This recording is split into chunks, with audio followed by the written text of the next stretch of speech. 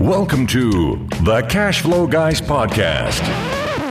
Oh, yeah, it's that time again. We're back for another week, and this is going to be a rough one, guys. You're going to have to bear with me on this one because I got some bad news for you. A lot of you folks that have been taking action might be putting yourselves in harm's way and possibly setting yourself up for a massive failure. Now, the purpose of this episode is those of you that have already gone a little too far and some of these things have happened to you, maybe it's not too late. Maybe we can straighten that out a little bit. Maybe we can make that a better situation for you. Regardless, we're going to try either way. And for those of you that haven't taken any action, well, I guess if you don't take any action, you got nothing to lose. That said, if you're going to take some action, please heed the warnings and the advice that I'm going to give you in this episode. It's very, very important. This is one of these episodes. It probably would be a bad idea to listen to this more than once. I'm going to drop a lot of information in a very short period of time.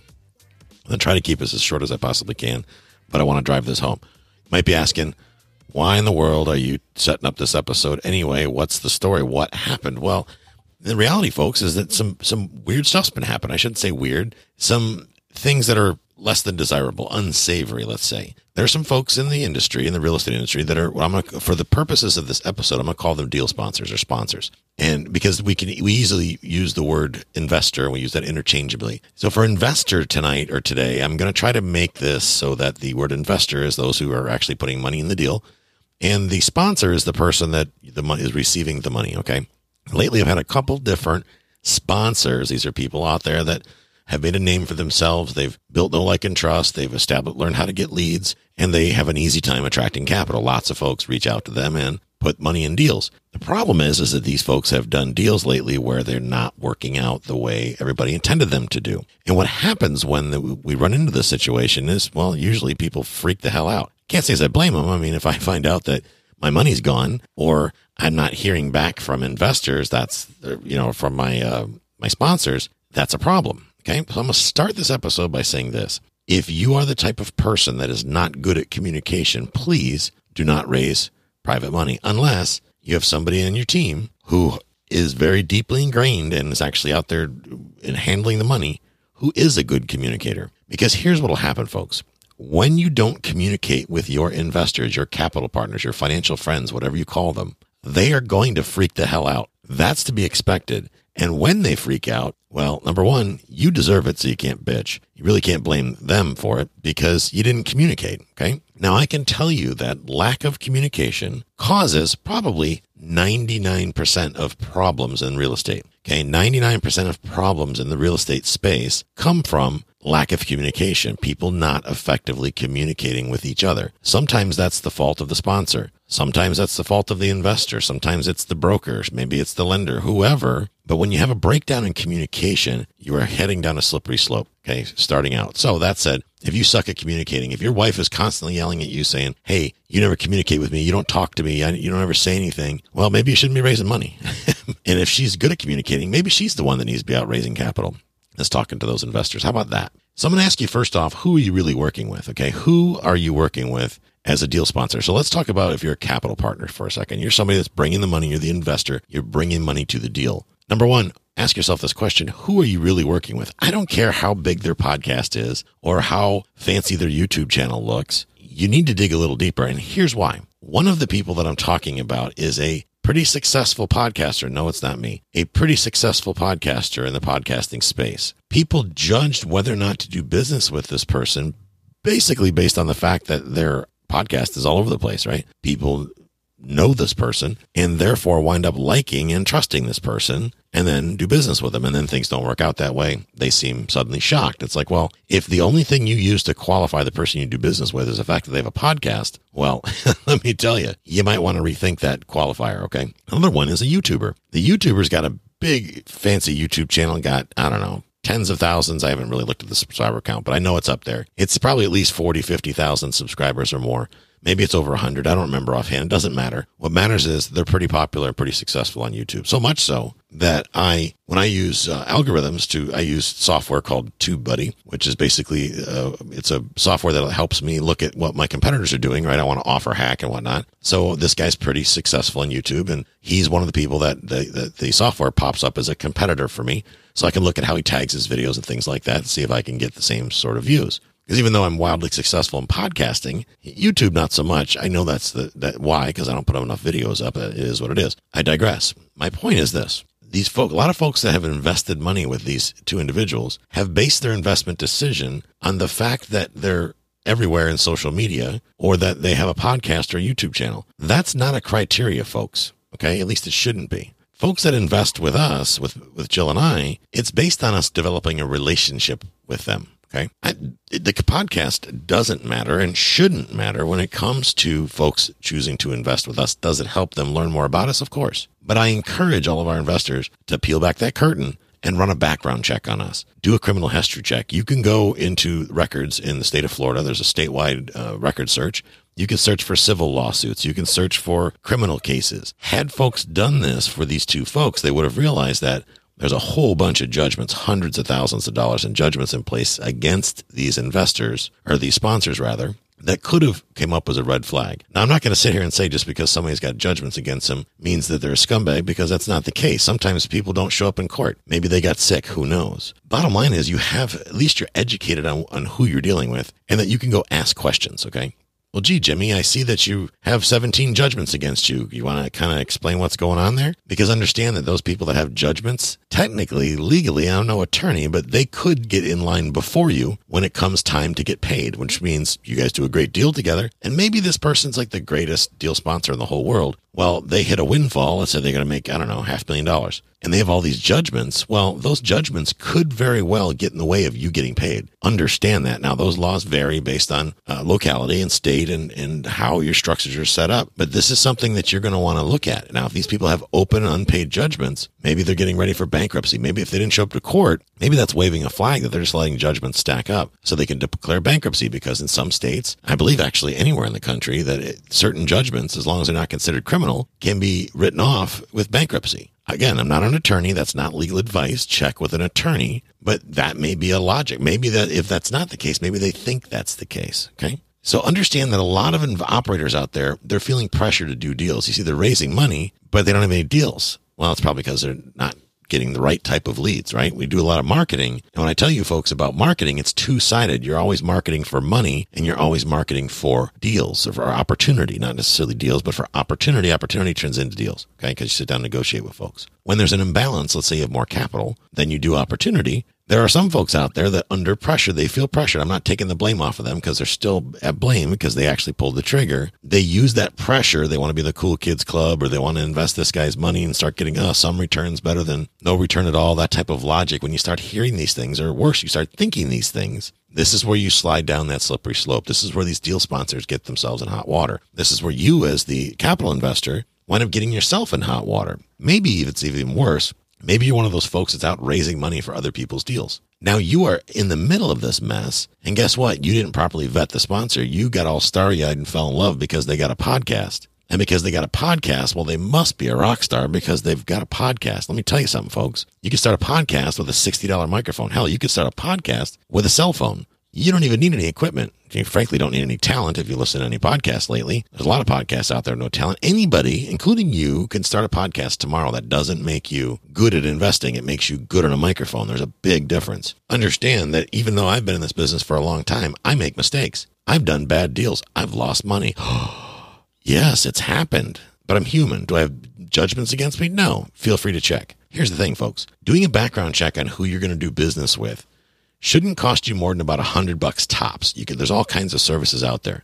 There's one with, I think it's Experian or TransUnion. They do it. It's a tenant check. And that service alone, I think it's like $60 or something like that. That will give you judgments and court cases and evictions and a lot of their credit history and things like that. It's worth your time and effort to have that information pulled. You might be saying, well, they won't give me the information, Tyler. Well, here's the thing. Or I'll feel stupid if I have to ask them. Are you going to feel more stupid by asking them for the information to double check who they are? Or are you going to feel dumber by sitting there when your friends are going, so how'd that investment go in that bridge over the Everglades? And you're going, well, I lost all my money because I'm an idiot because I didn't spend $100 or less to do a background check, a criminal check, a judgment check on who I'm doing business with. If you're going to write a check, ladies and gentlemen, then you need to do checks, okay? So do checks before you write checks. Check on people, pull the public records. You can do a lot of it for free if you got the time. You could sit down. Let's say, for example, I live in Florida. Okay, I live in Pinellas County, Florida, Pinellas County. That's how some people say it. You can go on to the clerk of court in Pinellas County. You can type in my name, and you can see everything that's ever happened with me. Okay, you can see everything that's ever happened with my ex-wife, my current wife, my daughters, my mother, my dad, everything. You can see traffic tickets. You can see I had a bankruptcy back in 2002, I think it was. I had a bankruptcy. I had a foreclosure back in 2001. You can see all that, right? It's all there. It's all part of the public record. You can actually go down and order the documents and read them. So there's no question over someone's character, because you can't really believe everything you read on like Bigger Pockets or forums and things like that, because people get mad, they get disgruntled, whatever. You got to go for the facts. The best place to find the facts is the court records, because that's a record of what's actually taken place. Okay. If I go to court for something, I have the opportunity in this country, last time I checked, to go defend myself. Now, granted, some people don't show up to court, don't defend themselves. I can't help them. But the bottom line is, when you go off of actual factual data, you'll be surprised what you find out. Do this with yourself. Okay. Take yourself, your own name, and search in your local county court clerk. Now, every county is different. Some are more challenging to get information than others. But think of who your favorite real estate person is and do a background check on them. Spend the money just to see how it works. Now, when they ask for date of birth and things like that, and if people aren't willing to give that information, well, then maybe you shouldn't write them a check. Maybe you shouldn't write them a check. I think people think, well, they're afraid they're going to get their identity stolen. Here's the deal. You're going to get, if somebody wants to steal your identity, they don't need your date of birth. They don't need your social security number. It's not hard to get your identity stolen. Russians do it all the time, right? So when it comes to investing money, I don't want to hear the excuse of, well, I'm worried about my identity being stolen. Finding somebody's date of birth is not rocket science, okay? Not rocket science at all. You can do that with about $20 online, real easy. Somebody that's got a TLO account, they can give you more information than you'd ever want put out there. Your credit history, everything, the whole 9 yards. It's not worth losing money trying to save a couple $100 or embarrassment. I'm telling you, it's not, because you're going to feel really bad when you lose your own money, and worse, someone else's, which brings me to, there's a lot of folks out there right now that maybe don't have enough capital to invest themselves, and they're out raising money from other people to invest in a third-party person's deal. Nothing wrong with that. Okay. Nothing wrong with that. The problem is we find folks that are out there that are getting, their concern is how many doors they have, because how many doors they have in some circles gives them credibility. So although they have the greatest intentions available, their heart's in the right place, they're trying their best to get in with the Cool Kids Club by doing a couple deals, raising money for experienced or people that present themselves to be experienced syndicators or deal sponsors. So they're going out there and finding people they know or people they've networked with and talking these folks into investing in somebody else's deal. Here's the problem with this, though. These folks, in most cases, have no control over the deal itself. Now, I'll be honest with you. I tried raising money for other folks' deals, and I've had challenges with it. Why do I have challenges with it? Well, because number one, I am not going to put your money into somebody else's deal unless I have some control over that deal. If I don't have a say in what goes on, if I can't see full due diligence and full transparency, if I don't have the ability to get your money back, then your money is not going in that deal. So that's why I no longer raise money for other people's deals. I don't do it because of that lack of transparency. Now, what I'm seeing, folks, is I had one guy, and he's a good dude. He's a real good guy, but he was raising money for someone else's deal, and they were not willing to share who the property management company was going to be on the deal, or who the property management was on the deal, or they weren't willing to share information about the property. It's like, wait a minute, you want me to give you money sight unseen? I had another one where they wanted to raise money, wanted me to come up with about, I think it was like $250,000, whatever, to invest in a deal, but it was for the due diligence money. And I started looking at the breakdown of the charges with the due diligence cost, and they were getting fleeced, the due diligence costs. The due diligence costs were well into the six figures just in due diligence. That's not including the earnest money for a relatively small apartment building. So I said to the person, I was like, well, first of all, whoever's running this deal doesn't have any experience, or they're padding the numbers, one or the other, because they're getting fleeced. If these numbers listed here even come close to the actual costs, somebody should go to prison for charging that much. It made no sense. Now, I know that because I'm an experienced operator. I've done lots of deals. I've owned lots of property. I'm not the guy that's investing with 55 other people that's patting myself on the back because I got 600 doors. I'm the guy that's actually signing the contracts. I'm the guy that's hiring and firing the management teams. I'm the guy that's actually boots on the ground solving the problems. I'm running the show. That's the difference.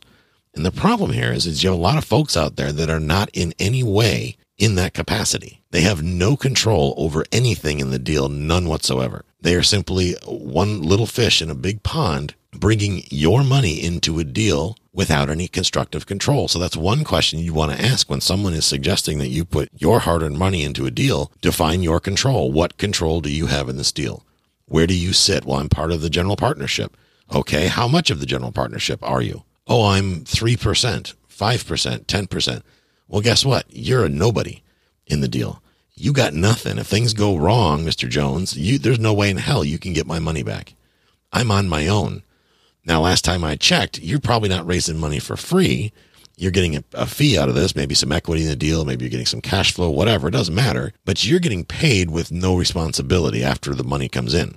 Once I write my check, you've got your equity in this deal. That comes out of the available equity that could be shared with the investors. Again, I'm not saying there's anything wrong with that portion of it, but what I'm saying is there is no effective control.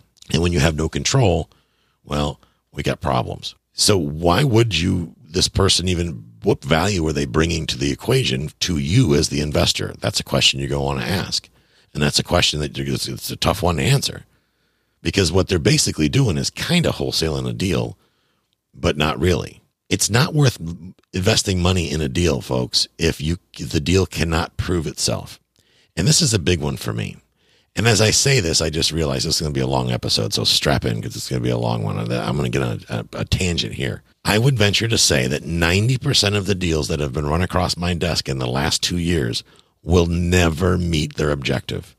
That means the syndicator, the sponsor, what they put out to the public as the intended outcome is not going to happen. There's a 90% chance that it will not perform as expected because the projections that they've made have no basis to go on. They're not based in fact. They're not based in data that's relevant. They're not able to answer simple questions like, how is this going to happen? They're comparing old, inaccurate data, if anything, that's irrelevant to the specific deal. For example, using B-class numbers for a C-class property or a C- property. Well, we're going to do a value add. Well, not when you're in the hood, you're not, because the hood's always going to be the hood. You're not going to value add into a B-class when you're in the hood. That doesn't make sense. Recently, I heard about a deal I was actually looking at potentially raising money for a deal in a very challenging town in Texas. I'll leave it at that. A very challenging town in Texas. There's no way in hell that deal is even going to perform even half of what they said. If anything, I'll be impressed if it doesn't wind up in foreclosure. Yet there's all kinds of people out there raising money for these deals so that they can add a couple, 200-300 doors to their name, and they're a big shot. And they can go to the next conference and go, I've got 900 doors. Yeah, but you're still only making $300 a month. This is the things I want you to think about, folks, and be careful of, okay? This goes back to, why are you investing in this deal? What's your why? Why are you investing your capital into this deal? And if you're the person raising money for this deal, why are you raising money for this deal? Is it because you believe in the deal? Is it because you completely understand every element of the deal and you're excited to be part of making that happen and learning? Or is it because you really just want to have 900 units in your portfolio so you can be a big shot on Facebook? Ask yourself that tough question. And if you're not happy with the honest answer, then take a step back and look at your plan. Look at how you're set up. If you get confused about that, you need some help getting unstuck, get on the phone with me. Go to cashflowguys.com/book Tyler or ask Tyler, or go to the cashflowguys.com website. Right on the front, it says Ask Tyler. Click the little button. Get on my calendar. Let's get you pointed in the right direction, okay? That's better than putting somebody else's money into a deal that you yourself don't understand. I know there's a lot of that going on, and it terrifies me because there's going to be a lot of disappointed people. There's a lot of disappointed people right now because a lot of these people, a lot of these quote-unquote deal sponsors are now starting to wash up on shore because they've been borrowing from Peter and robbing from Peter to pay Paul for too long, and they're running out of excuses. And now people are getting on Facebook and Bigger Pockets and LinkedIn, and people are starting to squawk. That goes back to communication, because when the poo-poo hits the fan, instead of communicating with the investors and saying, hey, man, I blew it, they're hiding that because they think they're a big shot and they don't want to admit that they blew it. I'm here to tell you, Our first investment deal, blew it bad. I mean, I about dropped a biscuit when I realized what I had done, but I manned up and I called my investor and said, I made a major mistake. I did the opposite of what I know I should have done because I was excited to get a deal done. And I pulled the trigger in this deal. So this deal's going to suck, but we worked it out.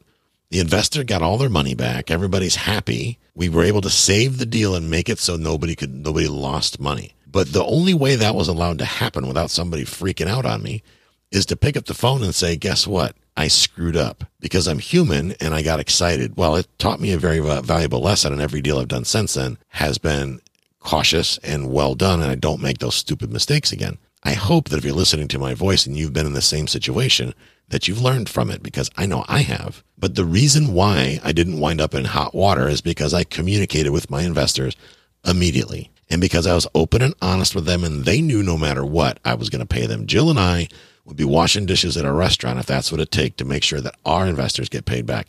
We've actually got investors right now that are probably tapping their feet going, come on, Tyler, stop the episode and go find me something to invest in. They're beating our door down to invest with us. And I'm here to tell you, those folks, we're working on several different opportunities right now. But for us, we don't do deals because it's cool to do deals. We do deals because they're profitable, which means it takes a while. We're always looking for opportunity. We're always looking for ways to help folks grow their money, but we're not going to have that conversation like I did in the beginning where, oops, I blew it. Nope, not doing that. We are conservative by nature. That said, we're smart with what we do, because when we invest your money, we treat it as if it's our own. We don't squander it. We don't go traveling the world with your investment dollars. Every dollar of your investment capital goes into assets, and we prove it with paperwork, which brings me to the next point. Folks, the documentation is everything. Get your own attorney involved. Make sure you've got contracts in place so that everything is clear. If you don't like the way the paperwork is written, balk at it. Say no. It's okay to say no. Say, I'm not comfortable with this. I want this redone, or have it reviewed by your own attorney. If you're dealing with a self-directed IRA, ask the IRA administrator. They'll look over it. They're not going to give you legal advice, but they're going to look over it and tell you if it meets their criteria. I would still, even if they look at it, have an attorney go through it, make sure the T's are crossed, the I's are dotted, everything makes sense. You should understand all elements of any specific deal that you invest in. Please promise me. If you don't understand it completely, then don't invest in it. It's that simple. If the deal cannot prove itself, don't invest in it. You've heard me get on my high horse about infinite banking or whatever fancy name they come up with to hide the truth. But these insurance gimmicks where you're buying an insurance policy and then borrowing against your own money. And guys, nobody understands that crap, including the people that sell it. The only thing they understand is that the commission rate is about 50%. So this insurance agent gets somewhere between 40 and 60% of your money on day one as their commission. That's why they think it's such an amazing deal. And if it was so great, why didn't they invest their own money in it? And why are they still talking to me about trying to pitch that crap? Understand that a lot of deal sponsors, folks out there, are doing deals for the acquisition fees because that's how they eat. See, when they do a deal with you, even if the deal doesn't make money and they front load all the fees on the front end, they get acquisition fees, kind of like a realtor does when they go sell a house to a buyer. They get paid a commission to invest your money into a deal. Nothing wrong with that, provided the deal works. I mean, that's just a very normal way of doing business. However, there's nothing wrong with saying, I'm a little uncomfortable with you getting all this profit up front, and I'm taking all the risk. Your profit maybe needs to wait till the back end of the deal. Maybe you get paid when this 5-year thing is up. That way, if this 5-year thing doesn't happen, you're going to lose like me, buddy. You've wasted all your time. Maybe you should share in that responsibility. Now, you need to know each potential failure point and the remedy the sponsor has in place for that. As you go through these deals, you go, well, we're going to raise the rents to $950. How are you going to raise the rents to $950? We're going to rehab the units. What are you going to do to the units? We're going to put new countertops in. So somebody's going to pay $200 a month more because there's new countertops? That's a valid question. Yes. Okay. What specific data points led you to that conclusion? And when you hear crickets, that means they're guessing. Okay. That's like pro forma cap rate. This listing I've got right now, people are freaking out. They don't understand that the numbers are accurate. I'm going to actually have to put out bullshit numbers just to get people excited about it. This thing's got a 20 cap. And then they'll be like, that's too high. It's got to be something. I'm giving them accurate numbers, and people are balked. Well, the numbers, something doesn't make sense. It's over a 6 cap listed. Well, that's got to be pro forma numbers. Nope, that's actual numbers. We are so used to being lied to as an investment society and so afraid of missing out on an opportunity that we're not paying attention to the red flags that are not only wagging in front of us, they're beating us about the head and shoulders. Don't be that person. On value-add opportunities, the method of the means to add value has got to be clear. The data must support the deal sponsor's plans, which means you need to look at that data and then prove it right. Go online. You can do the same research that the deal sponsor's done. If they tell you that those apartments are going to rent for $900 a month in 18 months, then there should be data out there that you can find on your own to support that. It shouldn't have to be some tricky ninja secret. Well, we're going to use a reverse negative flux capacitor algorithm to do that. And your answer is, what the hell is that? It comes down to, we're going to put new roofs on it. Well, putting new roofs on it, guys, is not going to raise the rent unless, of course, the roofs are leaking. But putting a new roof on a property is not going to raise the rent because the tenants don't give a damn how old the roof is. What they want is cable TV or a nice swimming pool or a spa or not having coin laundry or whatever. So that information should be readily available and should be easy. And I don't mean take that information from the sponsor. Go get it yourself. Prove the deal, folks. Prove the deal. Don't go out and just simply take as face value what the sponsor says. Watch out for those padded fees. Title search cost. I saw one recently. The title search, they charge over $20,000 for a title search. I hope they meant title insurance, but $20,000 for title search, that's crazy. And if it was $20,000 for title insurance, it better be a multi-million-dollar property. By the way, title insurance is state regulated. So keep that in mind. Title insurance is state regulated. I believe in all states. I may be wrong on that, but I know in Florida and in Tennessee, it's regulated by the state. So that means that it should be the same across every deal. They shouldn't be adding extra stuff to it. Be careful about that. Okay, go shop title companies. Go shop a different attorney. Have them compare fees and closing costs. You think, well, that's none of my business, Tyler. I'm not the sponsor of the deal. If your money is being invested in the deal, boys and girls, it is absolutely your business. Now, I'm not saying that you go out there and nickel dime them. Well, you could have saved $1.50 over here, and that's my money you're spending. That's a little ridiculous. But realistically, guys, I've seen due diligence fees lately that have come over that have been $30,000 high, $30,000. That $30,000 is going into someone's pocket. You need to do the due diligence to figure out where that money's going. You should know the flow. And what I mean by that is you should know where your money is and how specifically it's being spent. Okay, if it's going directly into the syndicator's pocket on day one, that's a problem. And that's what one of these people I was talking about earlier is getting accused of, is you deposit money with this person and they don't call you anymore. They just disappear. Thanks for the money. We're looking for a deal. Needless to say, they're running around the country, or actually around the world, doing some world travel thing. So what do people naturally think? Well, they're out traveling the world on my money. That may or may not be the case. Who knows? Okay, is there any collateral in this deal? What is the what type of security blanket do you have or collateral to guarantee your money? I know there's no guarantees, but when something goes wrong or if something goes wrong, what is your recourse, if any? Is there any recourse? Or are you just screwing the pooch? You got to ask yourself that question. And are you okay with that? Are you willing to put your money out and not get a lien position on the asset? Or is it going to be you and 100 other people all fighting over who gets their piece? Think of what a train wreck that could be. You need to go through those steps and understand what happens in the event of default. Remember, chances are the person that you're writing a check with is so excited about the fact that they can add 600 more doors to their belt and hang out with the cool kids at the wine bar. They're not really concerned about what happens when things go wrong, except for changing their name on Facebook and reopening a new account or something. Who knows? But you need to do that due diligence. You need to understand where that money is going. You need to understand what your recourse is, what security you have. What good is a judgment, ladies and gentlemen, if the person that you have the judgment against is broke? If there is no asset to lien or to foreclose upon, then you're screwed. I've got judgments against people right now that I can't collect because they don't have anything, because they're already broke, which is why they ripped me off in the first place. And I can't get that money back until they get something. And here's one thing I've learned. Broke folk usually stay that way. Those are the people most likely to screw you are people that don't already have money. People that have money know how to make money without screwing people.